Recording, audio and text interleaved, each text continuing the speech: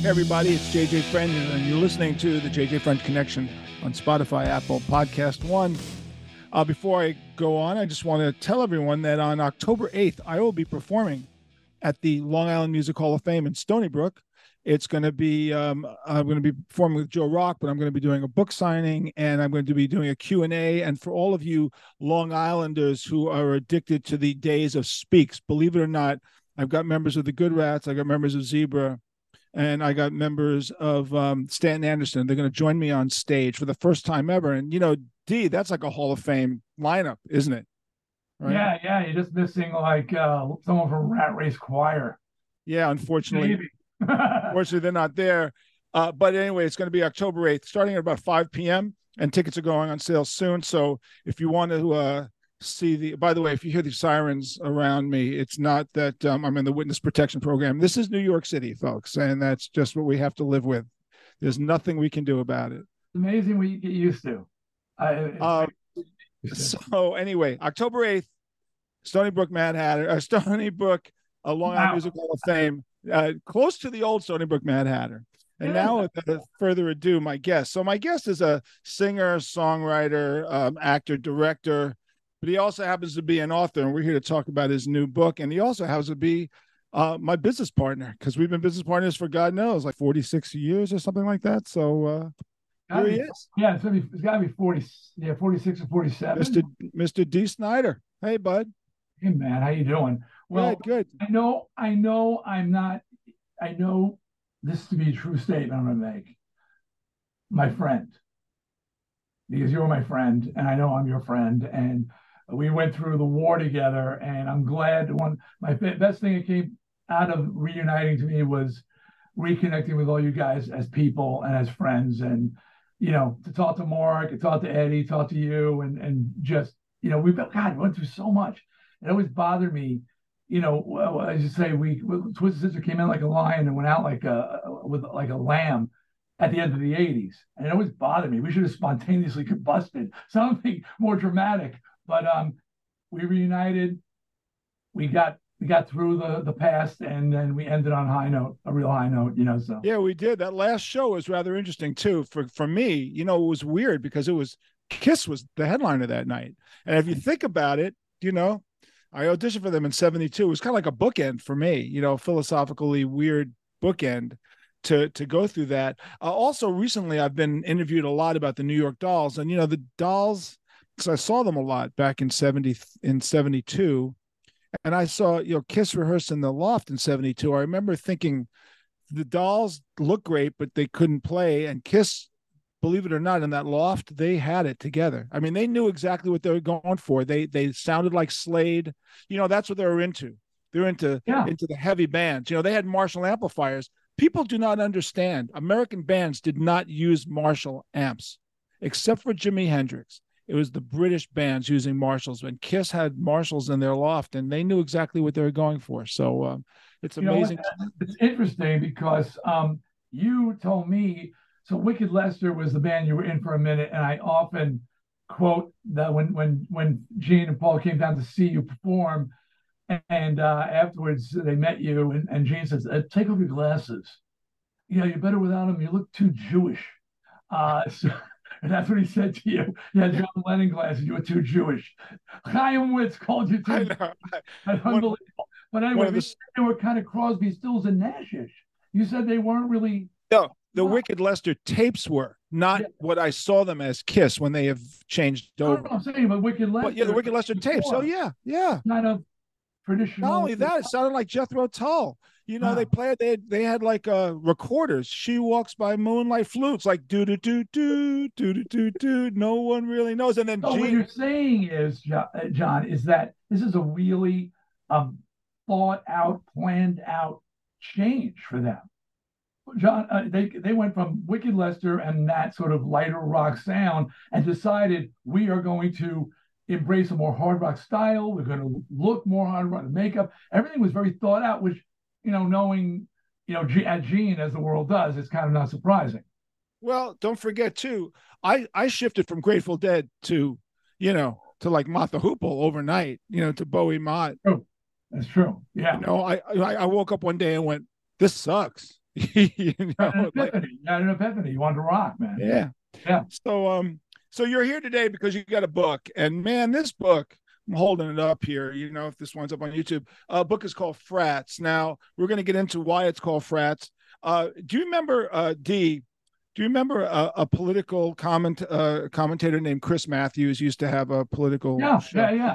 I was the voice of MSNBC, John. So you knew that's right. So Yeah. you know In the Chris Line of Matthews. Fire tonight at 8 with Chris Matthews in the Line of Fire tonight at 8 on MSNBC. I did that for a year. So the reason why I bring that up is because he used to tag the end of his shows with a question to all his guests. And his question was, tell me something I don't know. That was always his question. Well, that really applies to this book because this was something I did not know. In fact, not only did I not know this, most people do not know this. And in the book, the opening of the book, when you have your protagonist, Bobby Kovac, in a car with some people from work, and he's stuck in a bad traffic jam, and he sees a license plate that says DGN on the license plate, and he makes a comment. Well, there was a frat, back in the day, which was, I guess, Delta Gamma Nu, and he made a comment, and someone said, "What frat, in college?"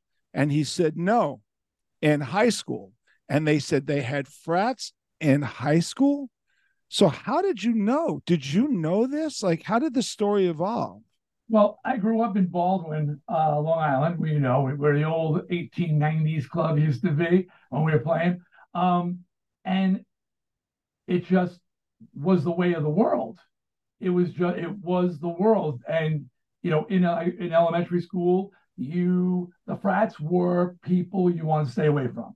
Different frats were worse than others, but they were all kind of troublemakers and tough guys. So I grew up in this world where you say, okay, well, don't go past that store, or don't go down this street, walk around this block. It was just like a minefield that I knew existed. And then in junior high, the same. And then in high school, I was just a big, weird dude. In the book, I'm one of the Bretts. I'm not one of the guys in the frats. I'm one of the dorks. That the Bretts in the book, which is the reference I'm making, that's me, Don Manello, and a guy, Ray, I can't remember his name. The three of us, we used to sit at our lunch table, and between planning on robbing the bank across the street, alternately, we'd observe the fraternities and all their antics and what they did and try not to get in their way. So but to me, that was just the world. I mean, I remember, this is true, I remember getting a class that required me to go past the shop area where they hung out. And in order to, because I was a big, the brown afro, it's just a weird dude, platform shoes. And I went outside in the dead of winter every day and walked around the back of the school just to avoid having to be harassed by these guys. But this was just the world. When I started to travel with the band and I bring it up, people would say, high school fraternities? What's that? And then I start telling them, and they were basically just gangs, and they were very violent. And when I would tell them the stories, people were very interested. So I started to think that maybe there was a tale to tell. But I often wondered, what if you didn't grow up there? What if you didn't know the lay of the land? What if you transferred there, like many kids do? You walked in the first day of school, not knowing it was a minefield, and walked right onto a mine. And that's what Bobby Kovacs does. Pretty much the first day of school, he crosses somebody and it changes his life forever. Now, you did not know that these frats, these high school gangs existed on the North Shore or in Suffolk County or in New Jersey. You had no idea that only this geographical area that you grew up with. They were everywhere. It was Baldwin, Freeport, Oceanside, Uniondale, Hempstead, Valley Stream, Rockville Center. That southern area of Nassau County, not North Shore, not Suffolk. It didn't go into Suzette. Was in Belmore, only a couple of towns away. Nope, didn't exist. No kidding. They didn't exist. They didn't exist that far east. They stopped. Microcosm. It was a microcosm. When did these frats start? How did they actually begin? Like in the 50s? Like when did this go on? Pretty interesting, actually. So the first fraternity started in Brooklyn at an engineering school, and it was Omega Gamma Delta. I had to change all the names and colors for legal reasons, but Omega Gamma Delta. Well, actually, the oldest frat in the country is a Jewish frat. It's black. It's purple and white, and it is the oldest frat, Jews only. But they had one in my high school. I can't remember the letters of that frat. But Omega was that Tar Zeta Epsilon, or is that your invention? That's my invention. I forgot what that. I used to have everybody's names. I know them by heart, but I had to change them, so it kind of screwed it up. But Omega Gamma Delta was the first fraternity, high school fraternity, started at an engineering school in Brooklyn. Steve Buscemi was a member of Omega Gamma Delta. Yeah, he was a member of Omega, but Omega Gamma Delta was the premier, and I can't believe Buscemi was in there. Premier athletes, students, white Christians. You had to be a white Christian, or you could not be an Omega Gamma Delta. That was the first one. Then some people out in Nassau County who had relatives in Brooklyn, they started up their own chapter. I don't know whatever happened to the chapter in Brooklyn, but it faded away, I think. But all of a sudden, from Omega Gamma Delta, other fraternities started because there were people who weren't white Christians and they wanted to be in a frat. They were jocks, so they started green and red. That's the one. The colors are all different. That's the frat that Bobby's in. They were jocks, but they allowed people who weren't white, they allowed people who weren't Christians. And then other frats started because everybody wanted sort of their clique. They wanted their group to sort of protect them. And that is in the book. And this is where I know the evil frat very intimately, because it was started by Scott Hoffner. They were called Alpha Omega Theta. Their name is different in the book, but they weren't an evil frat. Scott was just trying to create a group for the stoners to protect themselves from getting their asses kicked by all the other frats. Everybody wanted, but by picking the word Alpha, which another fraternity had their name, they became a target for that fraternity who were offended. They used the same Greek letter in their name.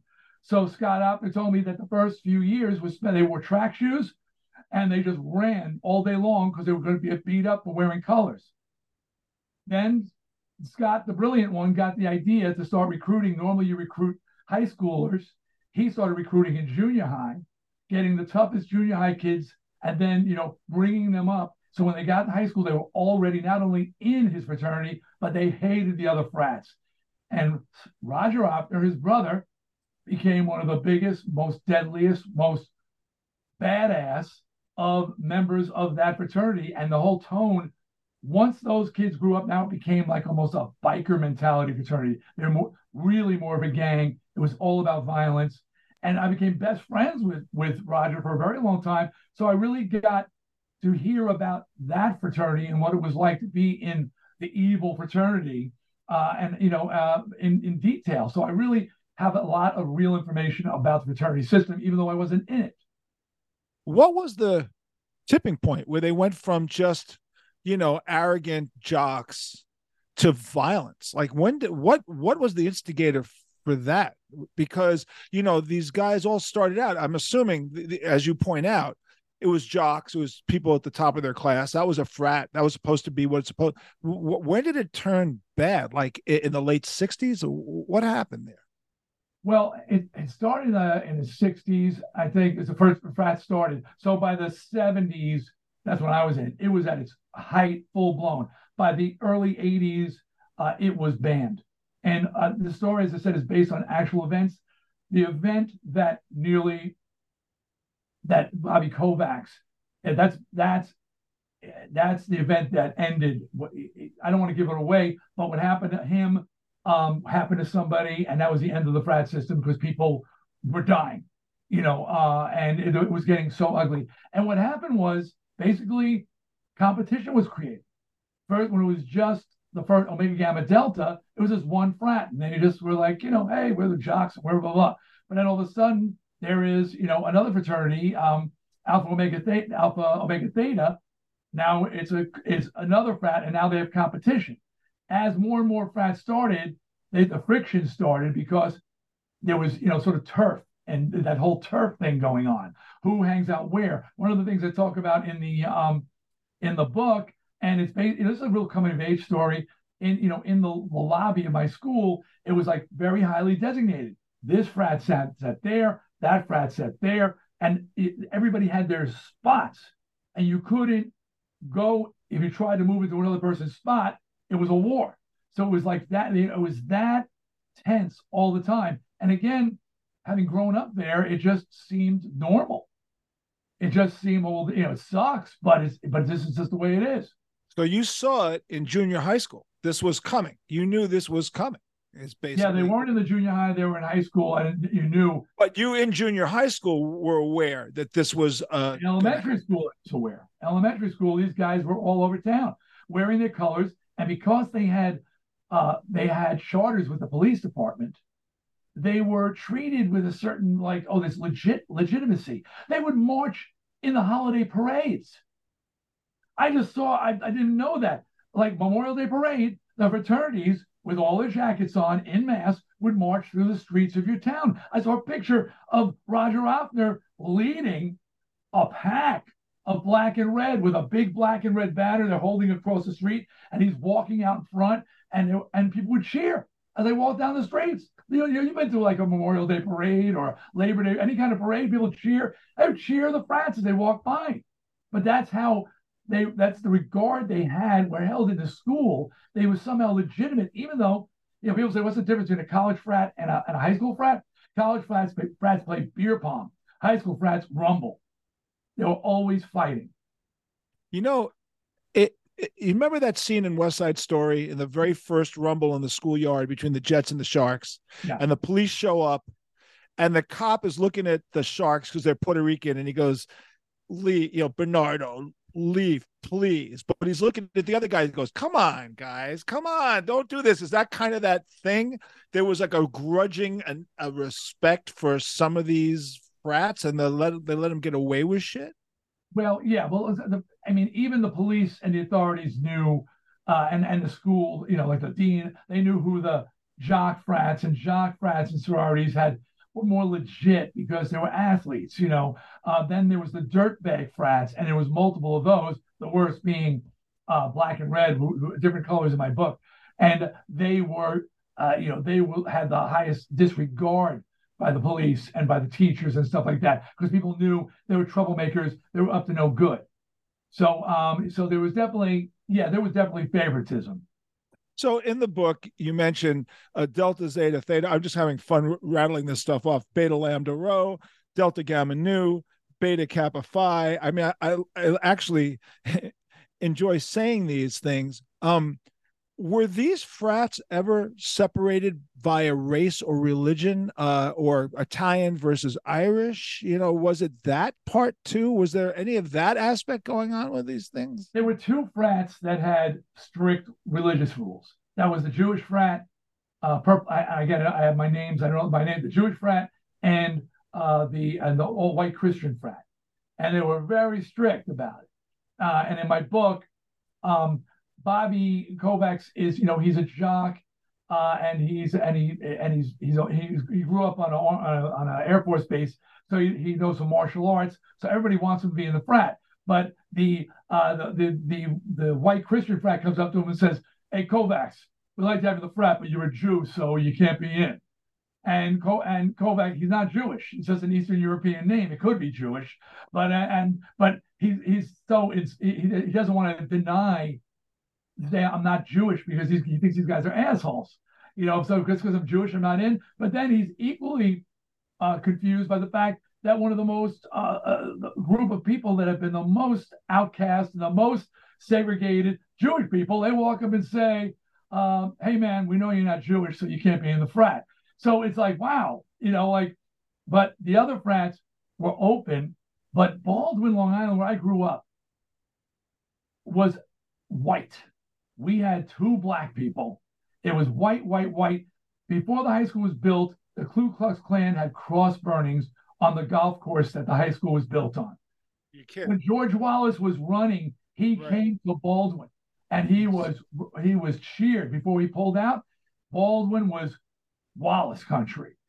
So there was this, and it was right next to Freeport, which was black, and Roosevelt was black, and Baldwin was white. So I don't know. There was one black jock, or two black jocks, and they were in one of the fraternities. But it's hard to say how far the racism went. So in the book, I won't give a I'm not going to give this away in any big way. In this car ride, when Bobby mentions the license plate, and they said, "What do you know about these things?" and he pushed his hair out of the way, and people noticed a scar, and that's the entrance to the book. That's the entrance to the story. Why does he have a scar? That's what the entrance, and that Big scar. a big scar, Yeah. and you find out exactly what the trail that took. So, did you get firsthand information besides from Roger and Scott? Did you talk to anybody else in any of these frats, and how much of this story? Because you say based on true events, Yeah. so all this stuff happened. Well, even like Correct? seeing the license plate with the frat letters on it, that I saw that and riding down the street one time, and I saw that license plate, and I said, "Oh man, that's Alpha Omega Theta." And so that's even little things like that, pieces like that. But both sides, I had the nerd side down, man. I mean, that part where they are running through the backyards to get away from the fraternities, which and Bobby finds out that this is a rehearsed thing that the geeky kids, the nerdy kids did.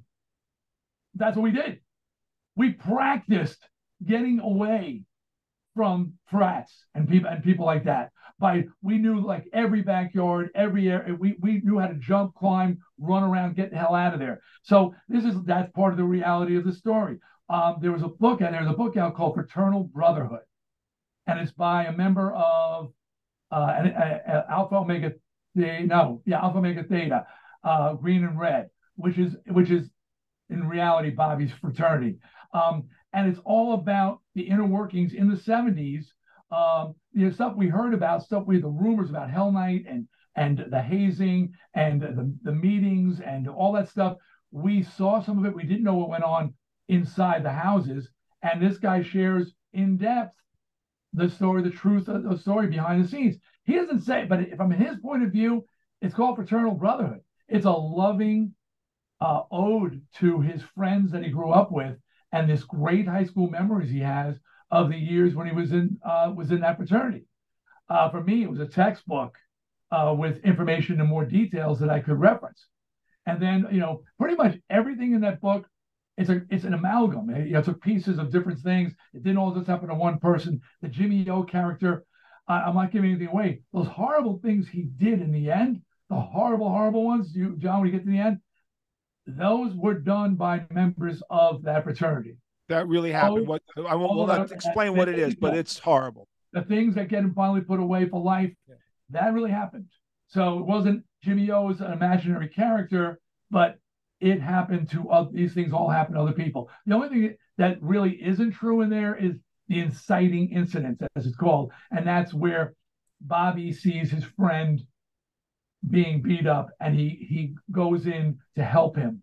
And that causes all the problems Bobby has. That was a made up situation. It could have happened. It might have happened, but I didn't have like to say, oh yeah, this happened to that guy, So but and then of course the love story, I had to base it on something, so I use a lot of my Suzette and me stuff. Now, well, yeah, and that among many things. I'm sorry, when I see a name like John Russo, when I see descriptions of Tank, when I see these, you have to remember, Dee, even though I was a Manhattan kid, your inclusion in the band and us playing in Oceanside opened me up to an entirely different scene, and I got to know for quite a while. You got inserted, so you knew. Yeah, I knew. I used John. Well, look, Lori went to Hicksville High with her brother. He was a jock in Hicksville High. He got drafted by Woody Hayes in Ohio State. I mean, there's that. There's Debbie Cordero. I dated Debbie out of Oceanside. We all went through some really crazy stuff down at Speaks. We saw a whole lot of things. So we're going to discuss a little bit about the dovetailing of the timeline, but I want to understand something. Do the principals of these schools know what the hell was going on? Did they really understand that they were holding on to monsters in their respective schools, in their high schools? They should have. The story that I tell about the War Council, where there was going to be this big rumble with the bad guy frat. And by the way, it's the first time I ever laid eyes on Roger Opner. And Dean Kloberg, who was mentioned, that's actually Dean Kloberg by name, she called a war council, invited them to the high school to meet with the other frat they were going to rumble with and sit down in the little theater, just like I described it. I wasn't in that room, but they came in, and it was their effort to try to make the peace between the fraternities and stop violence. So there was certainly at least that degree of awareness, for sure. It just reminds me, when I was in my drug days, I would my mother entered me into a drug rehab clinic called Alfred Adler, thinking that would cure me, except all I did was meet other drug addicts whose job it was to get as wrecked as we possibly could after we met with the counselor. It did absolutely no good. We would leave the session, come to my house and take more acid. It just didn't help. I imagine Sex Addicts Anonymous is like, like you go there, you meet other sex addicts and hey, what's up? Let's hook up. Let's go. You're addicted. I'm addicted. Let's go. Well, how old were you? So you graduated in what year from high school? 1973. All right, 73, and you joined the band in 76.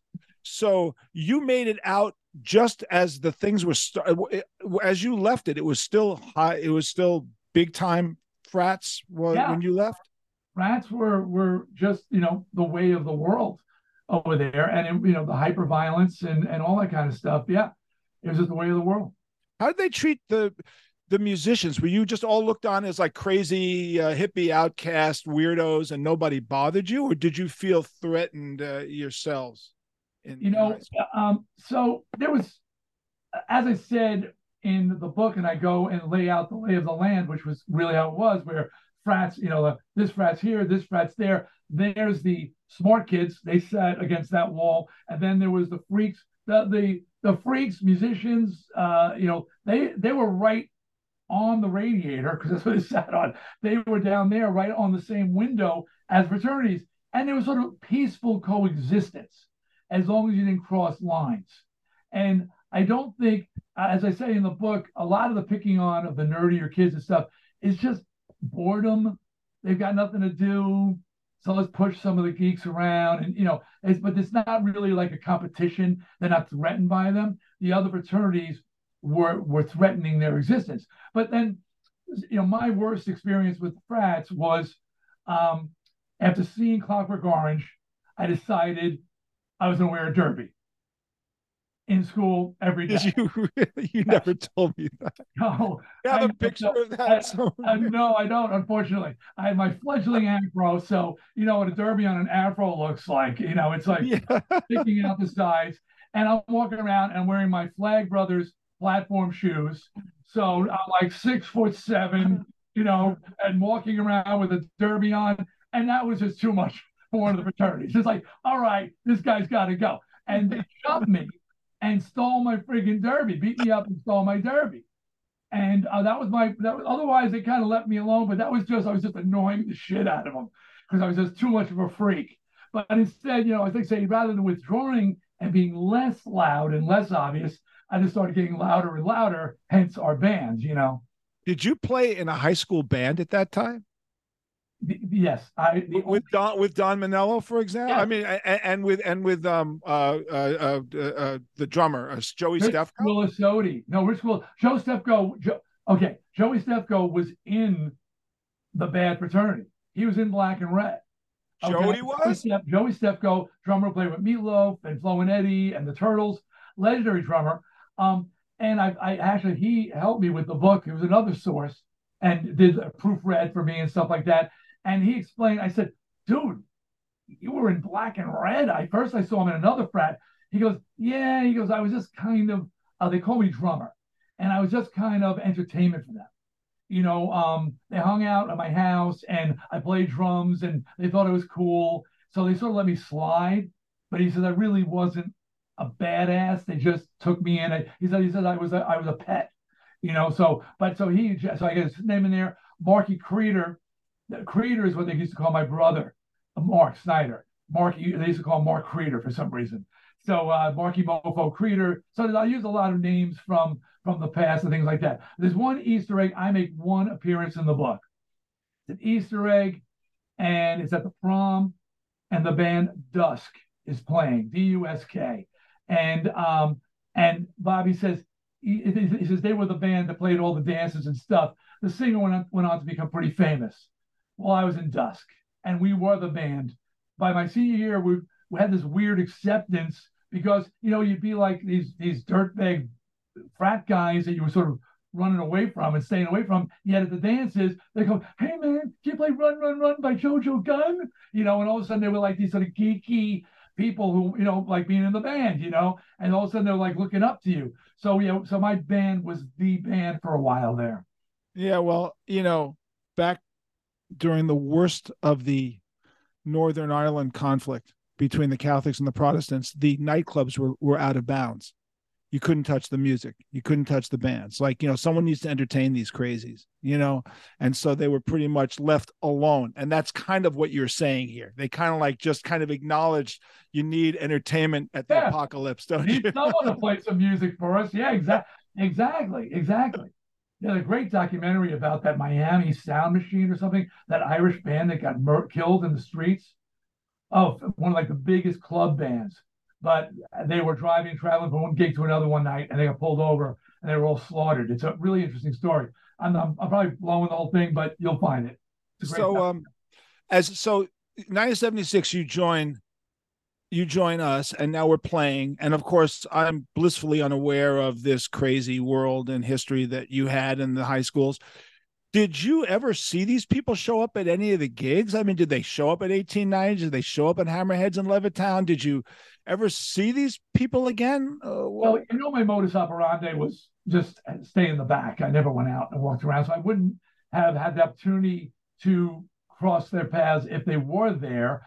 Only thing I do know is that when Newsday did an article on me after we broke, everybody they interviewed was my friend. Everybody knew me, and nobody. I was like very unpopular. I just had a handful. There was Manello and Ray, sitting at our lunchroom table, and then there was the Hausers, Willie and David Hauser. I had a handful of friends. I was just, and then I had my musician friends, but I really didn't work too well with them because I didn't party or get high. So yeah, I could sing, but then afterwards, I really wasn't fun to hang around with, as you well know. So did you create the character of John Russo in memory of the great John Russo, by the way? I did. John in One Punch Russo. That's Johnny One Punch Russo for sure. Yeah, and John Russo was one of our bodyguards, one of the most lethal people I ever met. So we it's funny being the musician type, art types that we attracted a lot of pretty tough people. Some really tough people. Yeah, Sal, Orca, the whole crew. Roger, of course. And they loved us. Again, everybody needs music, I guess. And they became very protective of us being their band. We never, there's, plenty of nights where I've jumped off the stage and gotten a shoving match with somebody or whatever. But we had these tough fans who just were drawn to our attitude, drawn to what we were doing, and they were very, very protective of the band. They were. Became our bodyguards, and a lot of them eventually went on tour with us internationally. Yeah, they and John Russo unfortunately was murdered. In fact, at the Long Island Music Hall of Fame, I met the guy who was his roommate at the time he was murdered, and we talked about Johnny. And Johnny was an interesting character because not only was he the toughest guy in the world, but he was a Chuck Berry lunatic.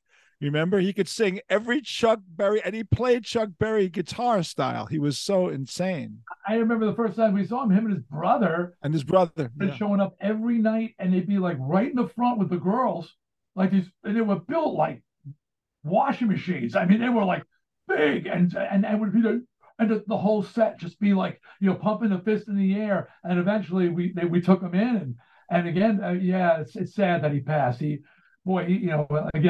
defended our honor more times than not, Many times. Fought himself out of a van at remember they tried to kidnap him down at in Jamesburg at Emmett's Inn. He disappeared for 2 hours and he came back and he was kidnapped in the parking lot. and he beat the crap out of everybody in the van and came back. He was covered in blood. How would it happen? He Bad goes, guy to kidnap. "Oh my bad guy!" Big mistake. This guy, and but he wasn't super tall. One of the things we learned was you need bodyguards need to have size, because when they're smaller, usually the smaller guys are the toughest guys, but they get tested. So John was always, getting into fights because people thought, oh, I can take him. No, you can't. You can't So tell take me John. this about, because I know Roger and Scott really, really, really well, and at their and in their heart of hearts, they're very decent people. I mean, their heart of hearts. Were they protectors of I were either? I mean, I can't imagine they were in the violent frats, right? They were just, was Roger in a violent? Yes. Was he? But Scott was he? started the evil frat, and Roger made it the evilest frat. So Roger was that bad. Yeah. But understand, see, so what I learned came to understand, like, why were they so hate filled?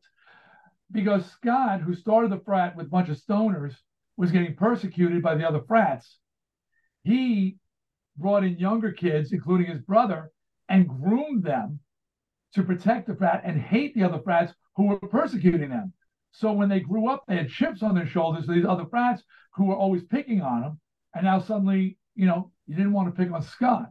And you didn't want to pick on Roger, I should say. Roger, right. And there was a lot of Rogers in those fraternities. So they just became vengeful, and they just had this built-in hatred of all the other fraternities that came from being picked on. So, I mean, so it was sort of not honorable, but you understand where it came from, how they came to be so hateful to the other fraternities. Yeah. Well, in the book, there's an arc about the relationship between Bobby and his girlfriend, eventually how that works out. So there's a bit of a romantic streak in there, which of course I see an awful lot of how you drew Suzette in this. Suzette, yeah. But let me just say about that. So there's things that, I wasn't a frat, but I was in a band, and I was able to identify with a lot of what Bobby did. Like Bobby, when he was with the guys, he would make the mistake of ignoring his girlfriend and going with the guys and hanging with the guys and thinking she's okay. I did that too many times at Suzette in a club. You know what I mean? Oh, she's cool. She's talking to, the other girls. Yeah, she's all right. And then go off with the friends. So this is a mistake a lot of guys make, I think, sometimes during their lives. And so I understood the idea of being with a group of guys who have a huge influence over you, who you don't want to disappoint, you don't want to alienate. They're your brothers, and you guys, in my case, my band and my crew and all those people, and you kind of sometime, and so I understood the idea, and I had Suzette go home on her own a couple of nights, exactly like it is in the book. Just get a cab and leave. And what happened to you? Where'd you go? Said you disappeared and you left me standing, and I said, well, he's gone. I'm going, So, except she didn't say it that nicely. Yeah, but in the book, there's a confrontation where Bobby's going to this war council essentially, and she's going, "You and your stupid fraternities, like you just want to kill each other." It reminds me of that scene in West Side Story when Bernardo and Anita are coming off the roof, and he's going, "I must go to war council." She goes, "A war council? Are you serious? Like, what are you idiots doing?" It reminded me of that same mentality of the woman's going, use some common sense here. This is bullshit here, right? Well, that's the thing. It's Bobby recognizes it immediately when he comes to the school. They wanted to be in the frats. He's like, you know what? My senior year, it's too much drama. Clearly, you can see it's drama, and there's this hazing going on, and I just want to finish my year and he wants to play lacrosse. He's kind of there, and he gets sucked into it. But once you're in there, the drama seems important. And then this guy did that and slighted you and did that to him. And now you have to defend his honor and her honor. And all of a sudden now the drama becomes part of your life. And it's just high school bullshit. Most people know, and and I know, life begins after high school. The day I walked out that door, I never looked back. I never thought about it again. There's no glory days. But there are people whose lives begin and end when they leave high school or college. That's the greatest days of their life. Those people are there forever. He said, but it's just bullshit. But those people, that was everything, Yeah. and Yeah. he gets sucked into that world. Yeah. Question. Did you write every word yourself? Did you have anybody work with you on the writing? Because I'll tell you, it flows beautifully. The story takes you right away. I mean, once I started reading the book, I went through it. Like I went through it. I couldn't put it down. I thought the flow was really great. Did you get Every help word in that? by myself. So I mean, okay. So I started writing after the Twisted videos took off. When Twisted videos took off, people and some people say to me, "Hey man, you seem to be hooked into Zet guys. You got any other ideas?" And I was like, "Well, yeah, in my head." And they go, "No, no, no, like a script or it." So I started. I don't know if you remember, but I Yeah, started you were writing all the time. I know yeah, you were writing all the time. writing in my and I just started teaching myself to write. That was 40 years ago. And I've been writing, and it's a craft like anything, and you and I both know they talk about the 10,000 hours. Well, I put in my 10,000 hours. And after I wrote my memoirs, I felt, you know what? I think I'm ready to write a novel. So I can write every word I did myself and it's kind of what I like to do now. It's because it's very freeing.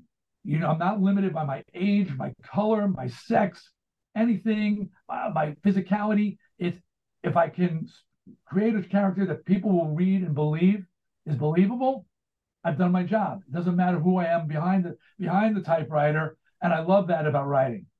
Well, you did it. You did it. And the Thank you. book is called Frats. And Thank it's you. a I really like the favorite thing. You and Suzette said, I'm cutting you off. They said basically the same thing to me after you read the book. You basically said the same thing.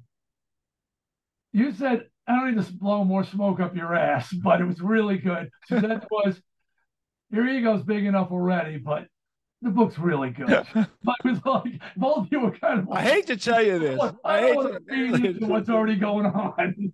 like if Yeah, it's really sucked and I had to force myself through this interview and be like, but no, the minute I did it, I went, wow, you gotta be on. You gotta talk about it. You gotta thank you. promote it. How do people get this now? Like it should be in every store. It's available through every store, but you'll go to stores they won't have it. So tell them they need to order it. But of course, there's Amazon, there's online outlets. They'll deliver it. Prime will deliver it tomorrow. So and then I'm just right now I'm working on the audio because there's a certain group of people who only do audiobooks. Yeah, I know. You know why? Because on Yeah. my book, I wanted to do it, and they said you gotta hire a guy to do it. So I wish I did it myself, but I hired a professional guy who did my Oh, audio. did they? Yeah, Huh. yeah. Because you got a good voice, but I did you try? I mean, I've been doing voiceovers, so reading copy is pretty unnatural to me now. So I'm able to do it. But yeah, but people like so the audiobooks coming. You've got actually, I'm looking what you've got, and I realize you got a reader's copy. The reader's copy is the copies we send advanced copies to people who are going to read it and let us know if there's mistakes. So when I was reading doing my reads, I was using a reader's copy. I'm going, wait a second, there's mistakes in here, and then I said, what the hell was this? And then I realized when I went and checked the actual copy that came out, I said, oh, this is why you send out copies to a bunch of trusted people, and they read it for you to say, oh, there's some problems. Anyway, but Yeah, thank you for that. I had a historical mistake in my book, and one of Sharon's cousins caught it, so I know he read the book. He said, "By the way, this couldn't have happened that year," and he was right. That had nothing to do with Twisted. Obviously, it was like right, something right, right. about it was in history, and he couldn't. And also, there was another funny anecdote which I'll tell you off camera about a conversation with Jimmy Vazana. You remember Jimmy V, right? Yeah, I From do. Chaucer's, yeah. Yeah, He called me. He read the book and he had an interesting comment to make, which I'll tell you later. Anyway, what do you got coming up? You get shows coming? Are you doing some stuff? What are you doing? I have fully retired from performing. I might, well, okay, fully. I just came back and did a few songs with Bret Michaels. I'll do something like that. Kings of Chaos. I do a few songs, just like, but to do a 90 hour 45, 2 hours, 25 songs, no, no, no. I don't even know if I don't even know. You once said you're the most self-loathing frontman I have ever met. You said that to me, and it was true. I was so tortured by my love of performing and love of rock and roll and my hate of it at the same time, like how seriously I took it, but also it just I don't know. I'm a tortured artist. I was, you know that. But I'm done with that. So yeah, I do appearances. You know, I go do signings. I've been doing book signings. Going to be directing a movie, My Enemy's Enemy. What's this stupid? No, I don't want to say stupid strike. I'm a you know I'm an actor, so it's not stupid at all. Actually, it's very good. Oh, it's a Unfortunately, frustrating strike. It's yeah, extremely it's frustrating because you can't work and stuff like that, but same time it's much needed. I'm a union guy to the core. I'm sure you are and your family were as well. Uh, but so I just that's all I'm really doing. I'm trying to just embrace life, and you are too. I We're am. blessed. We're blessed. We made it out the other side. Yeah. There's so many who have not, and whether they died, and you knew many who died, and or whatever, or they're unable to keep their shit together enough that they can take a breath and can enjoy the fruits of their labors. You know what I mean? Yeah. I see some of our peers out there, and they're once playing arenas, and now they're playing bars, and their health is gone, their voices are gone, and you go, "Why are you doing it?" And you realize because they've got nothing else. It's all they can do, and you can't blame them for that. So thankfully, we've been able to, to thrive and survive. Yeah. So just for all the listeners out there, there's a Twisted Sister 40th anniversary Under the Blades coming out at the end of the month. And that it's a double vinyl record. The second vinyl album is us for the first time playing covers. As you know, Zeppelin, Aerosmith. Remember we ran through all the songs? Yeah. I said it's going to be on an album finally. That's awesome. Under the covers? It's gonna be yeah, that's cute. It's gonna be the 40th anniversary of Under the Blade, and the insert of the album is all those photos that we took recording the album in down in battle. Remember you and me running through the barbed wire, all that crazy shit. Bloody jogging. Bloody jogging. But not like English bloody jogging. We're really bloody. With the amplifiers are covered with hay bales because we recorded in a barn. I think people will find those photos interesting. Also, coming up 40th anniversary of You Can't Stop Rock and Roll, and then of course next May is the 40th anniversary of We're Not Going to Take It, and we're having discussions right now with the label as to what they're going to do. And I said to them what they should really consider doing, and I hope they do it, is that the concert that we did for MTV, the live Stay Hungry concert that we did, has never been released on audio. It's only been released on a video. So wow. I'd like them to release it as a CD, as a double package with Stay Hungry. That's a great idea, actually. Yeah. So we're working on. Of course, you saw that flash mob in Czech Republic. In Hungary. In Hungary, was it? In Hungary, yeah. So we're not going to take it. That's what we need. We need 400 musicians. If you haven't watched it, folks, go to YouTube. Put in "We're Not Going to Take It." Hungry, not Stay Hungry, the country Hungry, and watch this video. It will blow your mind. 400 musicians, I think 100 guitar players, 100 drummers, 100 bass players, and they're playing We're Not Going to Take It to like 30,000 people. It is crazy. The drummers are my favorite, just seeing that synchronized, that amazing, AJ, may rest in peace, and I'm talking to the audience, not talking to you, John, here.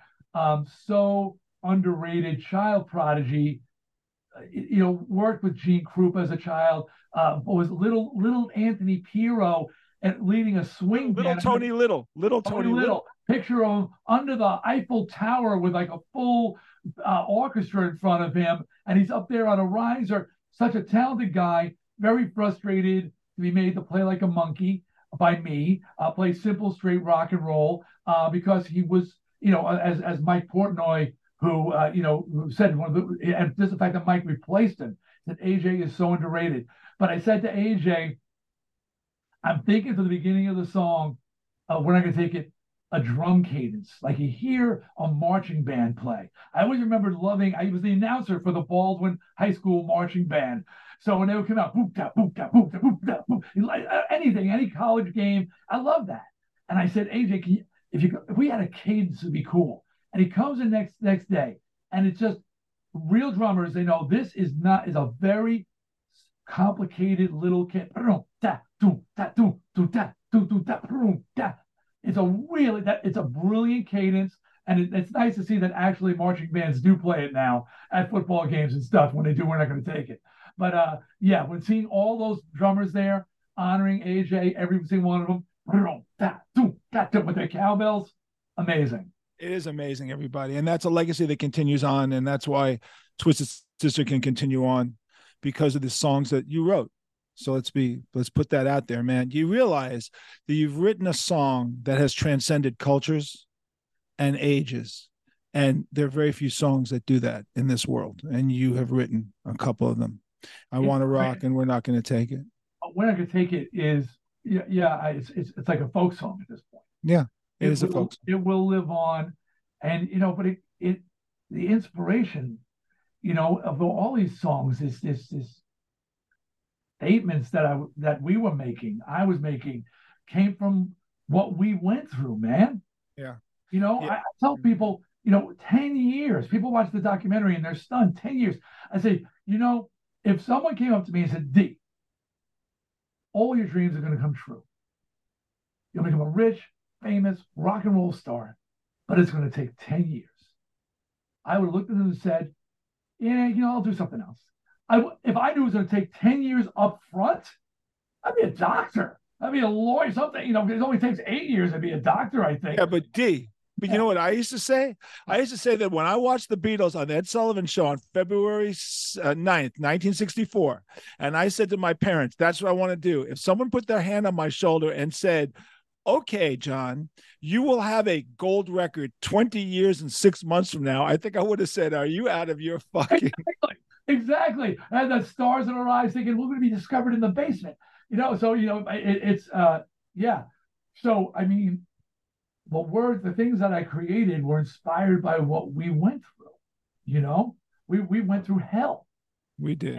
And it's nice that, we've gotten the recognition we've gotten and more. And people, as the years go by, I think, again, the band transcends where it was from. That, and people just start to realize it was way more Twisted Sister than just, the couple of songs or whatever. Way more. It was an attitude. It was an inspiration. I mean, Andy Horn, who did our documentary, said that's why he did the doc. I mean, he rest in peace, because he said it was a Rocky story.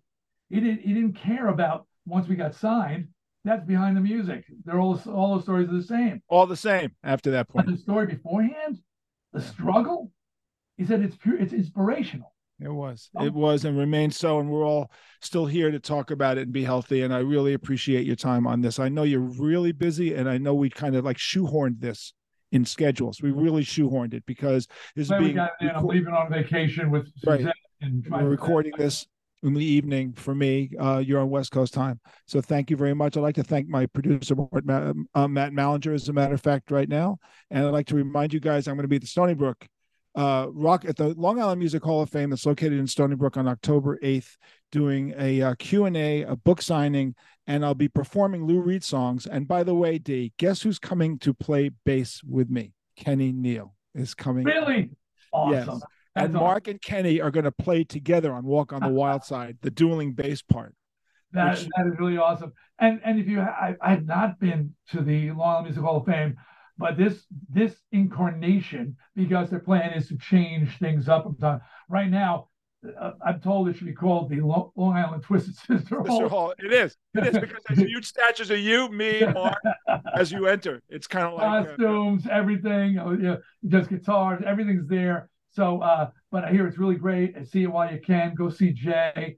And I know I'm going on and on, man, because we could talk. That's the thing. We could talk. We have talked for hours and hours while we drove in cars. We talked forever. But people say to me, what is it, that bothers you the most about your legacy? And I said, the idea that we were all pedaling as fast as we could. The idea that we were playing what we played and how we played and looking how we looked because it's all we were capable of. And there's nothing further from the truth. Individually, every person is an accomplished musician. You're an accomplished blues player. Eddie's an amazing studio guitar player. Mark, good God, what did what's his name say? Fast Fingers bass player from Tallis.